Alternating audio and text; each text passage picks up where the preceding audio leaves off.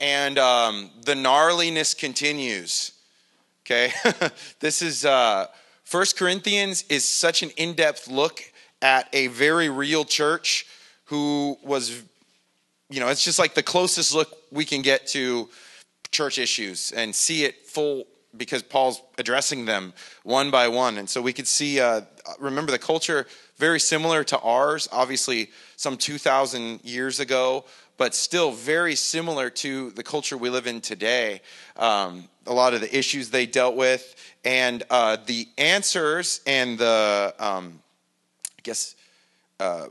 things that Paul's addressing, they work for now. Like they are applicable now, especially knowing full well that they were the same issues. And we have a tendency to think of like today is so different than it used to be. But remember, nothing is new under the sun. Solomon said that. And it's evident, especially, I know you guys have been reading, if you have been reading through the reading plan, you can see depravity has been mankind's calling card since the beginning, right? Like it's insane, right? The things that went on and the horrible leadership, the horrible practices, the way that men saw God and then walked away. And so anyway, so we take all this in light and remember this, the whole purpose and kind of like our angle of looking at this book, 1 Corinthians, is to run to win. And to run to win, you need to cut off the weights that are ensnaring you, cut off the things that are holding you back. And so we get a real close and good glimpse of that right here in 1 Corinthians chapter 6.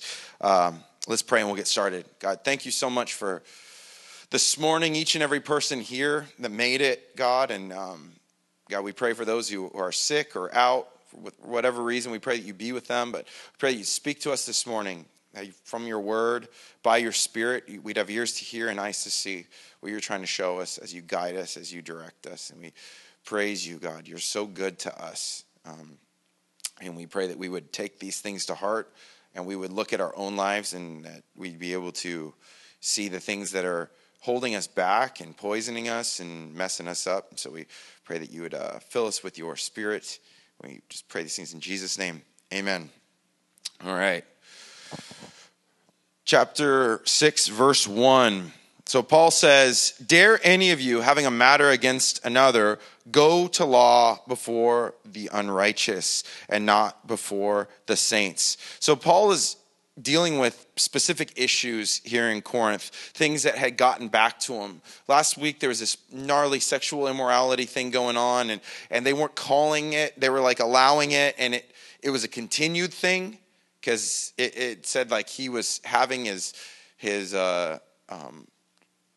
stepmom to like, it was not a one-time deal. It was continuing. They were like likely living together and no one was saying anything about it. No one cared about it.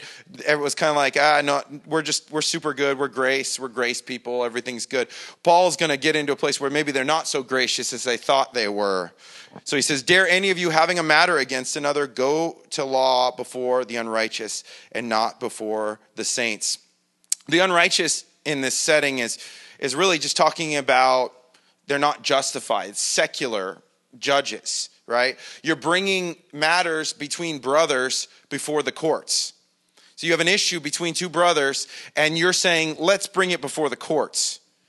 And in doing so, obviously, what happens? Whenever there's a lawsuit, like a church and a person or lawsuits, a church sues a church or whatever it might be, that stuff makes the news very quickly, right? And it does not look good. It is ugly, right? Believer set up against believer. It was, I heard one commentator said they loved legal matters. The Greeks loved dealing with this stuff because, they're very contemplative and they're like, well, let's see what's going to happen next. It was full on Judge Judy, right? Or the people's court, and they coming in and they bring them in, it's the people's court. In one corner, we have Chris Price. I'm sorry, Chris, man. Chris states that another Chris, so we just say Chris because there's many of us, so kind of wouldn't be able to tell who's who, but I did say Price. Sorry, my guy. All right. Okay. So, but they would be bringing him. He's like, "What are you guys doing? Like, why would you be bringing this before unsaved, unsanctified, just the judges, human wisdom, and in front of everyone showing you guys can't even figure it out together, unity. You can't talk to each other. You guys are going to tell us about how you're whole in Jesus, but you can't even deal with your own issues. You got to go to the courts for this. Now, keep in mind, this is a civil issue, okay? This isn't necessarily like a criminal case, because Paul actually references that in Romans. Like, the criminal case, you can bring it before the courts. I get it. Like if someone's like violently attacking or has stolen a bunch of, it's not like, why don't you bring them over to the church? We'll take care of it. Like that's kind of gnarly sounding anyway, right? They're there for a reason in that sense, but the civil stuff where it's a disagreement and you're bringing this stuff before the court, this is not good, right? And this is what they were doing. And he's pleading with them that this should be handled in the church because of the reputation that's going out. And he says, do you not know that the saints will judge the world? And if the world will be judged by you, are you unworthy to judge the smallest matters? Do you not know that we shall judge angels? How much more things that pertain to this life? And you're like, judge angels? Are you kidding me? Like, I can't even judge the difference between, what day it is sometimes, how is this going to happen, right? Judging is funny. Like you think you would know sometimes what. Have you guys seen Dude Perfect? You ever heard of Dude Perfect? Okay. My kids love it. It's fun to watch. These guys are they're actually Christian guys and they just do fun stuff and they've made a crazy good living out of it using YouTube videos or whatever. But they'll watch, and one of the guys is a major coffee snob. And they said, well, let's just see if you can tell the difference between 5 different cups of coffee. And one was instant, one was gas station coffee, one was fast food coffee, one was Starbucks, and one was his own pour over, that he makes every morning. And so they brought him in, they blindfolded him, and they gave him each cup of coffee. And he goes, oh, that one's good. I think that might be my pour over. And you're watching him go through and he's like, definitely instant coffee. He knew the instant, he knew the Starbucks, he knew the fast food, but he was really troubled by which one was the pour over and which one was the gas station coffee. And in the very end, he picked the gas station coffee to be the pour over and the pour over to be the gas station coffee. Imagine his embarrassment, right? When he opens it, he's like, I've been wasting so much of my life. I should be going to Chevron every morning to get coffee. Chevron, right, Jordan? Yeah, go to Chevron. All right. To go get your coffee. But he was like, he was sitting there going, I just have a feeling I picked the gas station coffee, but he's like, but I think that's the one anyway. So he goes and his judging wasn't quite as good as he thought it would be, right? And they do it with all kinds of different stuff. Hamburgers, from Burger King to In-N-Out to Whataburger, which is a thing in Texas, whatever. Okay, so, but you sometimes go, man, I wasn't as good of a judge of that as I thought I was, I didn't think I knew. The idea here is we're going to be judging in a completely different sense, right? In a perfected, sanctified, completely glorified with Christ, ruling with him. But the angels being judged, you think about the fact that the demonic angels, right, that'll be judged according to those things. We'll be a part of that. We'll be allowed to be part of that. J.P. Morgan, not J.P. Morgan, G. Campbell Morgan, J.P., that's a different thing. Sorry, G. Campbell Morgan said, is there any statement in the apostolic writings in certain senses which has more definite and tremendous implication of the union of the saints with their Lord? Meaning we are going to be doing and seeing things in an unreal way. Right now the angels are far superior, but God takes mankind and as we become glorified, we are raised up to a very high place. It's kind of crazy to think about. But he says, if that's your destiny in the future, do you think you can handle little disputes amongst yourselves with the wisdom and the Holy Spirit guiding you? It's funny. A lot of times we think problems are unsolvable. The best thing you can do is get someone who is a godly influence and a mediator and let them speak into your life. Because you get one person as an idea and the other person has an idea, and all they're worried about is defending their point, right? You get somebody that can stand there in the middle and going, oh, you know what? You're both totally crazy. That's okay. We all are. And if someone were to do this with me and someone else, it would be the same thing. But someone to be able to sit in there with the wisdom of God to be able to deal accordingly. I think about like the crazy, the Solomon wisdom of we'll split the baby in half and we'll see whose baby it is. You can have half and you can have half. And the woman says, no, just let the baby live. That's the mother because she cares. The other one's like, yeah, sure, I'll take half. I'll stick to my guns. I'd rather have my child live with someone else than to watch them die in front of you. We've been given that ability. He says, if then you have judgments concerning things pertaining to this life, do you appoint those who are least esteemed by the church to judge? Are you bringing in fallen man with only man's wisdom that is absolutely easily tweaked by certain situations and manipulated? You guys, did you know there's just like crazy lawsuits out there and crazy? You can justify almost anything. And people win these things. And the other idea is that if you're looking to the world, to your court system, to your government, to tell you what is right and wrong, then you are saying they are the ones with authority. Do you get what I'm saying? They're the ones that can they really have authority. I know God totally, but this is them. We're going to go to them. The idea is that that's actually really, really it's an unhealthy mindset. You should be going to God and say, I don't care about what the world says. I care about what God says. But I think there's a reason people appeal to the world. It's because you can get what you want out of people. But when you're dealing with the word of God, it is offensive to your sin, right? We can trick people. You can manipulate people. You can get them to see it the way you want them to see it by painting a beautiful story and by, whatever. Man is easy to manipulate, and we can get more that way in our minds. But it's important to understand the authority really that we need to be seeking is God's, trusting Him. I was thinking about some court cases, and I just started looking them up because it's fun to see the most ridiculous court cases, right? I like doing stuff like this. This one was called "The House He Was Robbing Is Unsafe." This was a lawsuit. A man once attempted to break into a California home while the family was gone via the roof window that was located above the living room. While trying to break in, he fell through the window and broke his back, paralyzing him from the waist down. He sued the family for the window and roof being unsafe for him to be on and won. The family had to pay a large sum, and there you go. That's pretty unreal, right? How about this one? This is very, relevant right now. The weather was wrong. Most people understand that the weather reports are not 100% accurate. Unfortunately, a woman in Israel sued a TV station and its weatherman for $1,000 after he predicted a sunny day and it rained. The woman claims the forecast caused her to leave home lightly dressed. As a result, she caught the flu, missed 4 days of work, spent $38 on medication, and suffered stress. She won. How about this one? This is Burger King.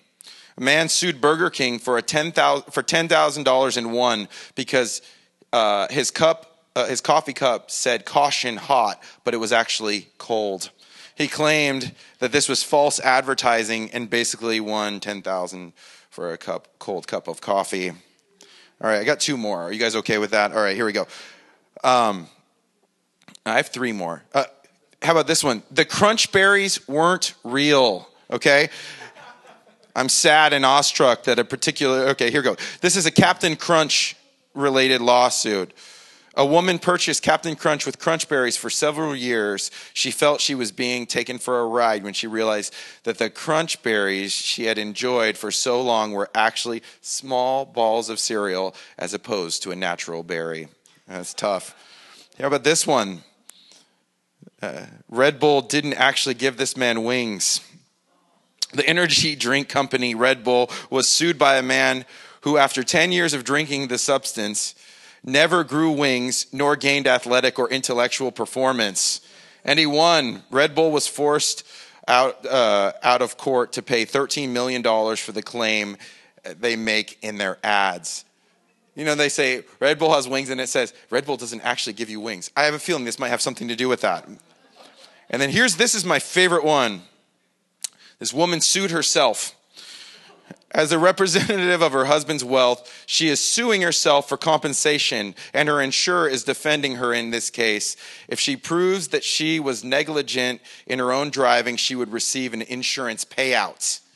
So she figured out how to sue herself for allowing herself to drive when she shouldn't have been driving, and the insurance will have to pay for this. Okay, this is man's court. This is what we're dealing with, okay? And it's usually off of a technicality, and we love working off technicalities because we can tweak them and make them work to us. But when you're going before God's word, you got to deal with it the way it is. Unfortunately, that's uncomfortable to speak to. It's uncomfortable for me to say sometimes. There's certain weeks, like this one, like last one, you're just sitting there going like, okay, let's do a topical series real quick, on why this place is for awesome people, and you're all awesome, okay, here we go, let's deal with this. It's important to understand this is God's word speaking to us, not to make us feel bad about ourselves, but for correction. So we don't get caught up in the lies and manipulation, and because if we live for man, we live like man, we die like man. But we're called to honor, serve, follow God. So he says, I say this to your shame. Verse 5. Is it so that there is not a wise man among you, not even one who will be able to judge between his brethren? Now, this is kind of a low blow because they thought they were so wise. Like they had just considered themselves to be so smart. And he's like, was there not one wise man among you? This would infuriate them probably. But he's like, oh, can you see the way I see it? You're all so wise, but you can't even seem to be able to handle basic problems and issues. Do basic problems and issues and come up in a church. Yes. Just like family, right? It's like a family. Do you have issues with your family sometimes? Yes. Because it's humans. We're all humans, right? Maybe you don't. Maybe you got like a perfect family. And good for you. You're all a bunch of liars, But stuff happens, right? People get rubbed the wrong way. But it's how you deal with it that makes all the difference. We had that marriage retreat, and it's like, are issues going to come up? Yeah, but what do you do with it? How would you react to it? How do we respond to it? He's like, is there someone there that's wise that might be able to get in between this and be able to handle it? Instead of saying, just go to the courts, let them deal with it, whatever they say. But brother goes to law against brother, and that before unbelievers. There's the issue. Is that brother goes before brother. These are two Christians, right? Brother goes before brother, and this is in front of unbelievers. Your witness is weak when you see this. Just like all these reports are coming back to me. If they're getting all the way back to me, everyone around you knows this. This hurts the name of Jesus. You guys know that when there's immorality or sin in the church, it hurts the whole church. Not just like this church, the church.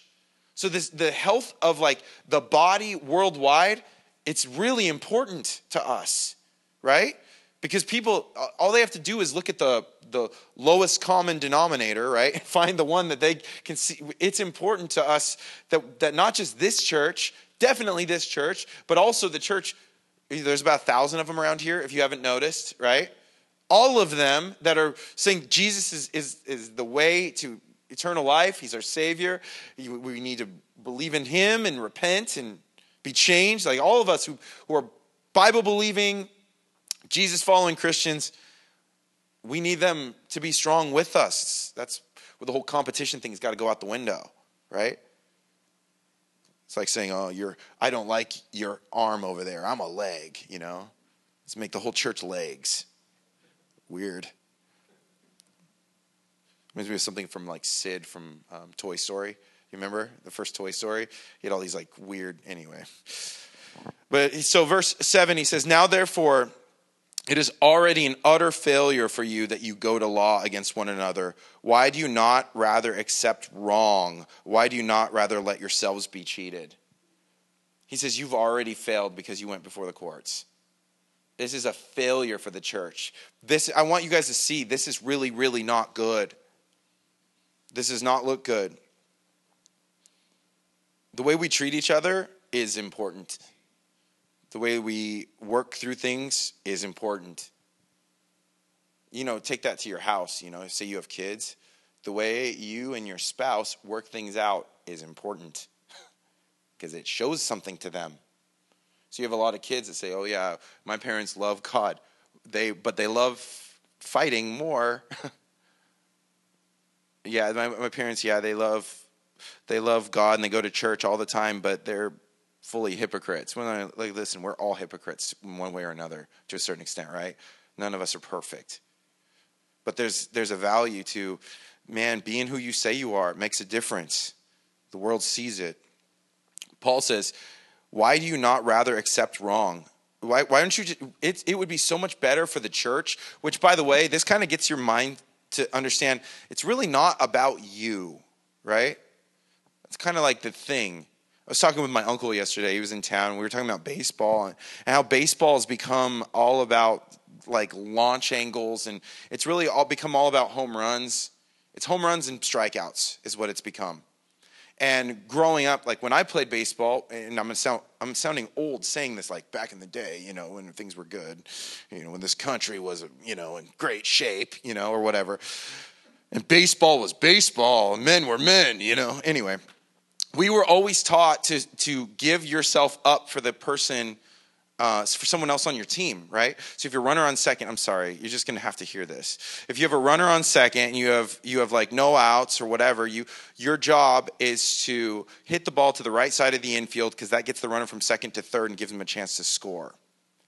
So you give yourself up. Maybe it even means bunting, which is like bunting, You mean my goal is to hit it as light as possible? Okay, yeah. The girls are going to love this. You run to first. You better run to first too, And so you do that. And the idea is to give yourself up for the benefit of the team. Because you got to take runs when you can get them. So if you have a runner in scoring position, you make it happen. You don't strike out. No matter what. You hold that bat, choked all the way up and you just barely get a piece of it. Don't strike out. You strike out, you leave a runner out there. It's like, man, it was like run. Our coach would be like, oh, you made a mistake, run 25 poles. And you're like, 25 poles? It's like from foul pole to foul pole. You just keep running, That's fundamental baseball. Oh, okay. Now it's like, I get paid if I hit home runs. I don't get paid to bunt. Doesn't look good in the stat line. But the fact of the matter is that really the teams that win are the teams that put team first. They do the little things that matter the most. So when you have been wronged, you have to be able to sit there and go, I have been wronged, yes. And I don't avoid that. I don't avoid the, whatever. But it would be better for me to just leave that alone and then just to get through it, whatever, and not drag the name of Jesus through the mud in front of everyone. Because the body of Christ is more important than just me. By the way, God is able to repay you. Okay? That's the other thing. He's more than capable. A lot of times we think if we don't figure out how to be repaid or how to right justice, then, God, it's his time passed. He can't. No, he will take care of you. He will honor. Man, that's a blessing to him. He's looking for you to do that stuff in the margins where things are sketchy and scary and weird. And man, no, I do have a right to that. But I will forgo my rights for the fact that I don't want to drag the church through this. This is not what I want to do. See what I'm saying? It's hard. I mean, we're like, oh, this is very interesting. We're learning a lot about this. Now, wait till it happens to you. You want justice. I saw in one commentary as a pastor who was talking about how when people ask me to come up and pray for them, they say, I have a legal court case and I need you to pray for me. I need you to, to pray that I win this legal court case. And say, okay, all right. God, I pray for justice to be in this legal court case. I don't know the other side of the story. I can't pray for you to win. I can pray for God to do what he's going to, you know what I'm saying? Like, because people are like, oh, this terrible person. And then you meet the other terrible person and they're actually not terrible at all. Or actually, maybe they are. You're like, you guys are the both same kind of terrible. You should hang out together, you know? You guys could be best friends, you know? But the idea is like, why just accept the wrong. Take it. Take the loss. Doesn't matter. Let yourself be cheated. Just let it go. By the way, if you lend someone, in a lot of situations, you lend someone money, you could just, I've heard, just say it's gone in your mind. Expect it to be gone. And if it comes back, that's amazing. But you got to have that mindset or else you're putting yourself in a kind of an awkward position, right? By the way, if someone lends you money, it's not gone. Don't do that, okay? Repay that, right? Don't cause your brother to stumble or sin. But if you're the one that's giving it out, man, you just got to be able to go, all right, there was no paperwork signed, and I know I'm supposed to do it. Just do it, Verse 8, he says, no, you yourselves do wrong and cheat, and you do these things to your brethren. Like, that's appalling to Paul, to think that people are doing this in the church, that they do wrong and they cheat. Here's the thing. If you're the person that does wrong and cheats and gets away with it, that easily becomes a lifestyle. If you ever cheated on a test, I'm not going to make you raise your hands. Yes, I did. I had a full elaborate system. We would grade our own tests with a red pen. Well, you know how easy it is to put black ink in a red pen? It's like, the thing. Anyway, super easy to do. I'm sorry. Is there kids here? Is there any children? Okay, no. All right, good. But we would grade it, or someone, or a neighbor would grade it, and they'd hand it back to you. Here you go, and you just write it with a red pen. You're like, yeah, this is, change it, and then the real red pen's next to you, but it looks like it's blue. So then you get in trouble. No, but when you cheat, you don't go, I got away with it. Oh, never gonna do that again. No, you say, oh, that was cool. How do I do this more? Right? You know what would be better is actually to just not take it at all, and then just write them in as I go. Oh yeah, check, that one was right. 13, whatever. But when you cheat or you find a way or a loophole, you continue to go through that loophole, right? And you then you take another step and you go a little further and you go a little further. Most people, when they do major like grand theft or whatever, they didn't start there, did they? Pack of gum, Snickers bar, whatever you could do. Next thing you know, it gets a little bigger, gets a little bigger, gets a little bigger, gets a little bigger. And you look back and you go, I'm controlled by this thing. So he's saying, like, you don't want to be doing this to one another. You don't understand the lifestyle you're setting up. And this next section is going to be all about lifestyle. Single sins that become lifestyle sins. You know how easy that is to happen? Well, it's a lot harder when you don't have the single sin that turns into a lifestyle, right? You never go from, not doing it to saying, well, I never did it, but now I am this, That just doesn't happen. I've never done drugs and I'm a drug addict. You're like, okay, I don't understand that. That doesn't make sense, right? There's a starting point there. Verse 9, he says, do you not know that the unrighteous will not inherit the kingdom of God? Taking your sin seriously is basically what he's saying. Do not be deceived. Neither fornicators, nor idolaters, nor adulterers, nor homosexuals, nor sodomites, nor thieves, nor covetous, nor drunkards, nor revilers, nor extortioners will inherit the kingdom of God. Paul's saying a lifestyle of sin costs you more than you ever imagined. Cheating once can lead to a lifestyle of cheating. And it opens up a whole door of unrighteousness.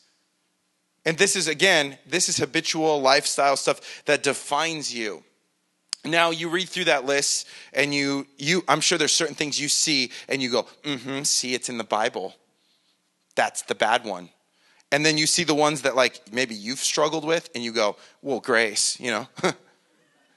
that one's fine. That one's different. It's like the order is, it's kind of all over the place, right? And it doesn't say, number 1, worst one. Number 2, worst one. Number 3, worst one. And these ones aren't that bad. They're all there, right? They're all lined up right there. Now, because there's the one side of us that would say, some of these just don't apply to our world today. This was especially like, dealing with homosexuality, right? This is an issue in the world we live in.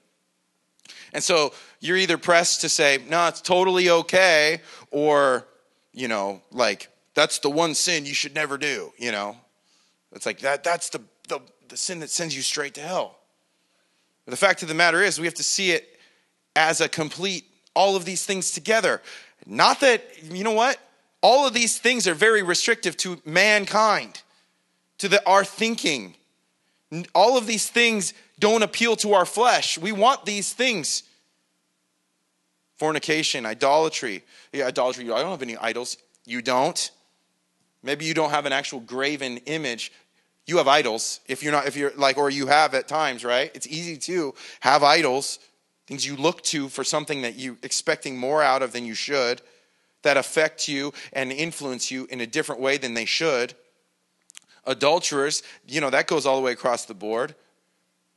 Those who take something that is not theirs. Homosexuals and sodomites, that's in the same category.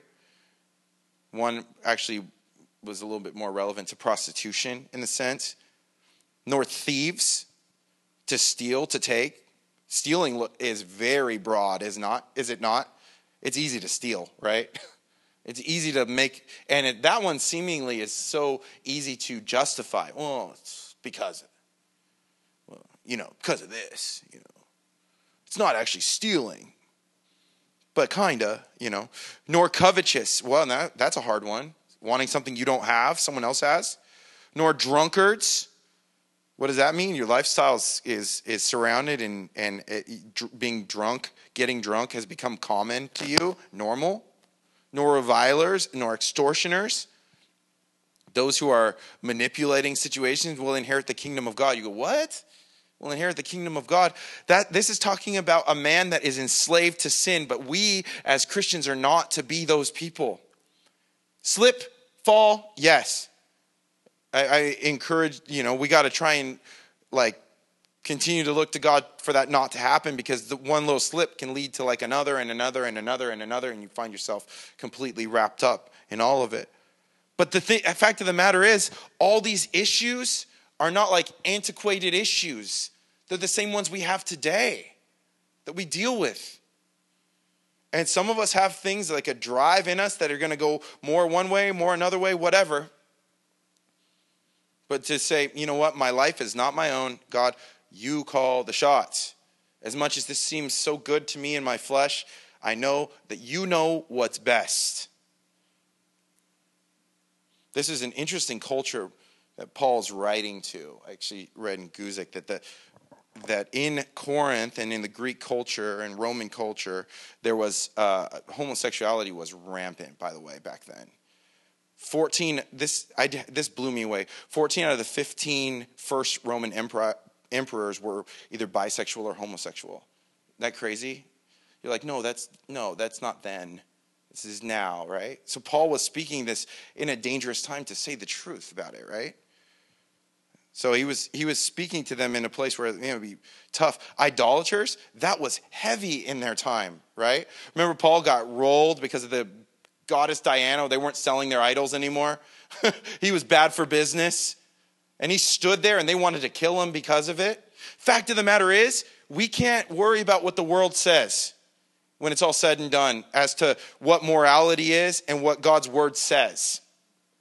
Nothing is new under the sun. This is time tried, true, tested. Believe it. Honor God with your life and it's going to be a blessing. It's going to be huge. It's going to be a good thing. Trust him. Believe him. Don't be, and the other thing is when you see people who are caught up in this stuff, look to them to help them. Not like, you're bad, you're bad, you're bad. Look to help. Because listen to what's the next section? What does he say? And such were some of you. That was you guys. I remember. You ever have friends that just bring up the old stuff? And you're like, no, my kids are around, they don't know that person, you know? And they'll be like, oh, hey, remember when? You're like, oh, I don't like the starting of that story of remember when. That didn't sound good, especially since I know when was when for you. And I know the stories you tell. No, you could be honest about that stuff. But, hey, do you remember how it used to be? Man, this is when you're dealing and you're talking with someone, especially someone caught in sin. It is so important to remember that was you when you're talking to them. To have all that grace for them. To not be like, oh, you just need to get right. Pull it up by your bootstraps. Get it together, you know. Do you remember what it felt like when you were caught in this stuff? You literally didn't believe there was a way out. Do you remember that? I remember thinking in sin, I can't find my way out. It's like stuck in like nets of ropes and webs, and you're just like, you couldn't see out. It was just like surrounding you, you know? And it was like, I don't know where to go. And then God comes, he rescues, he frees you, and those chains are loose, and you're so stoked on it. And the people who would look at you at that time and be like, oh, psh, sinner, like I thought. Those people had no merit, and you're like, you don't care about those people. You forget them, you know? The people who treat you disrespectfully or whatever, and they don't like love on you. They give you all the problems but no solutions. That's why it's important as Christians to always remember, this is who you were, this is not who you are. Because sometimes we go, yeah, well, I'm just keeping it real. Oh, yeah. Well, like, I sinned to just kind of keep it real with the culture, you know? Yeah, it's like good for me to kind of stay there. Listen, you'll keep it plenty real with the culture trying not to. Trying to honor God, seeking to honor God. By the way, you don't try not to sin. That doesn't work. You look at him, you don't look at the sin. That's how it works. But he says, such were some of you, but you were justified, but you were washed, and you were sanctified, but you were justified in the name of the Lord Jesus Christ and by the Spirit of our God. God did a work in you and set you apart. That's sanctified, right? Set you apart. You are now whole in him. All things are lawful for me, but all things are not helpful. All things are lawful for me, but I will not be brought under the power of any. Paul was very, very, he was all about freedom because he grew up in such a legalistic way, right? So he's all about all these things are lawful for me. I'm not under the power of the law because Jesus did it and all of these things. And I think some of the church of Corinth had taken these words and said, well, all things are lawful. Cool. You know, if all things are lawful, we could just do whatever we wanted to do. But he says food's for the stomach and the stomach's for food, but God will destroy both it and them. Now the body is not for sexual immorality, but for the Lord, and the Lord for the body. See, in Corinth, the idea of even prostitution was not really a big deal to them. It wasn't not even all that risque. Even in the different religions, it was part of their religious worship. So for them, it was kind of desensitized. You know how it's easy to get desensitized to things and you just don't even realize? That's that's not even a problem. Is that a thing anymore? I don't even know. But to them, it was kind of like that. So he's like, man, don't have anything to do with any of this. It's not, the body is not for sexual immorality, but for the Lord, and the Lord for the body. And God both raise up the Lord and will also raise us up by his power. That's good news if you've been struggling, isn't it? That's good news if you feel like you're stuck. He says, do you not know that your bodies are members of Christ? Shall I then take the members of Christ and make them members of a harlot? Certainly not. I mean, this kind of points to the fact that there was people in this church in Corinth that were real believers that were going and seeing harlots. They're like, well, whatever. All things are lawful. It's not that big of a deal.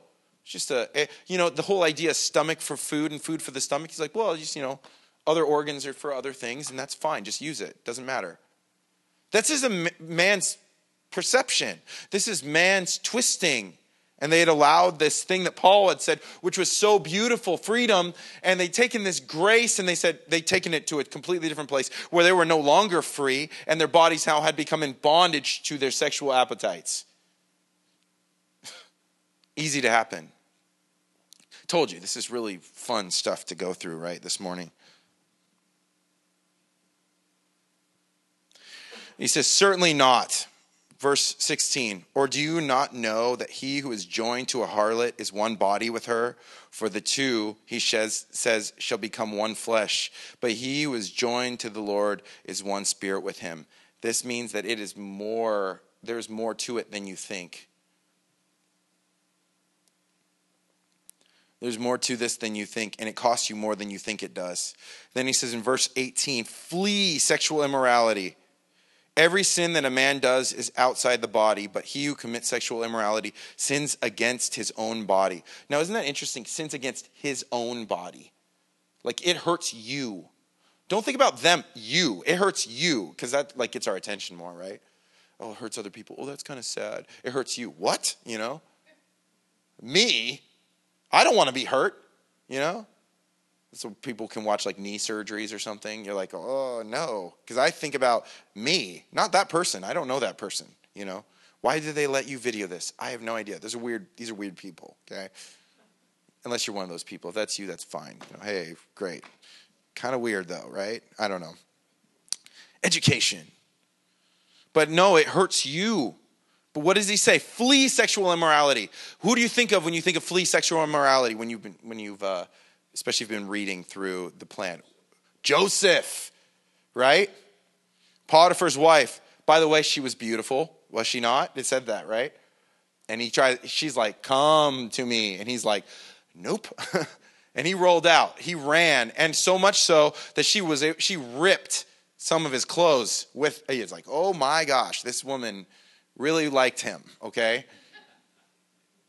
And he knew, I think he knew, you know, you stick around here too long, spirit is willing, flesh is weak. Easy for a bad thing to happen if you just kind of hang out there. But he ran, flee from immorality, run from it, sprint from it, burn every bridge. So a lot of times we go like, oh, I don't ever want to go there again. But I'm not going to close that door. I might want to hang out over there, but not go in. But like in the door jam. Like if there's an earthquake, I might need it, you know. Also, there's other people in there. I need to be able to reach out to them. No, you do not need to go there. Burn the bridge, you know, light it on fire, get rid of it, let the rain come and wash it out.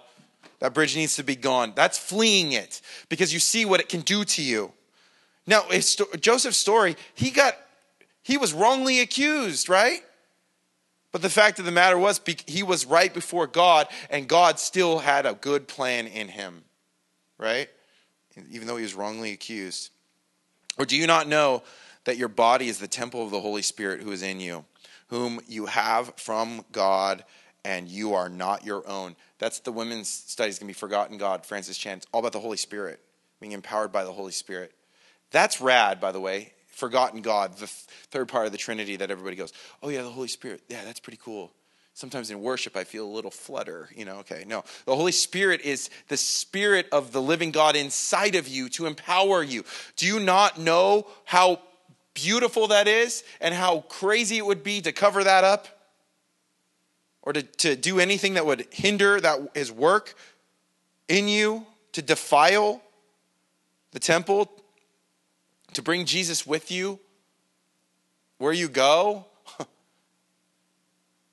For you were bought at a price. Therefore, glorify God in your body and in your spirit, which are God's. This chapter is really all about you are not your own. And you go, that's crazy. Why would I sign up for that? Oh, it's beautiful because God has better plans than you do for your life.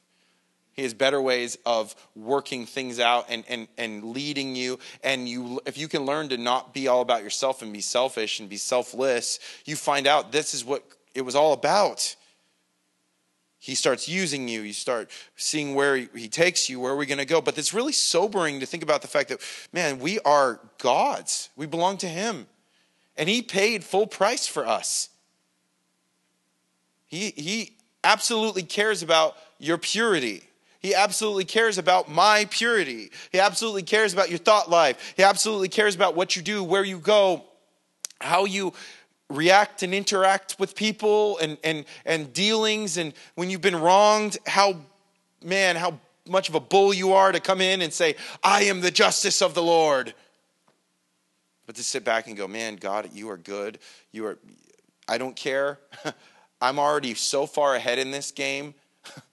I was a sinner, dead in my sin. Ready, just death was standing at the door. I couldn't get out. You saved me from all of that. What's a small loss? Say it's a financial loss. Who gave you the ability to make it anyway?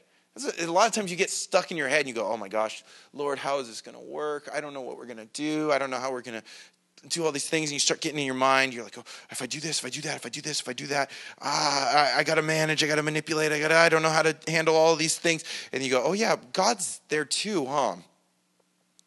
Maybe I'll just honor him, see what happens, And he's like, oh good, because I have no problems with any of this stuff. So just trust me. I've got you. I'll control. It's all under control. So don't try and make your life your own again, because you're not good at handling it or managing it. Trust me. So that means taking the stuff that is so near and dear to you, is like, let go of this stuff so God could have more access and control of your life. Will you ever regret that decision? Never. Will it always be super easy? No. But you will never regret allowing God to have all of you, and to giving up things that are holding you back, that are stopping you from just that running to win. That's coming up soon. And you're like, man, we are called to fly, to go. We to have those Red Bull wings. Don't sue me because I said fly, I don't know. What's heaven going to look like? Are we flying? I don't know. Whatever. Be kind of cool. No promises, though. You can't sue me in heaven. I don't think you can sue in heaven anyway. I'm guessing from these texts. 100% you can't. Okay. But the fact of the matter is just like, man, we just allow God that full range of your heart, your mind, your body. Remember Paul speaking to them. Remember what he said a couple chapters ago. You guys can have a bunch of teachers in your life. I'm your spiritual father. I love you. I want you guys to be free. Don't let this stuff take you out. Don't let it pull you down. Don't let it become your identity. Don't let it become your life. Follow Jesus. Give him full access. And then you can run to win. All those weights and all those snares and chains just fall off. Be able to run to win with a clean conscience before God, seeking him, honoring him. So let's pray for that. God, we are so, it's heavy. It's so heavy. How easy it is to get caught up. And we know that because we're humans and we experience these things.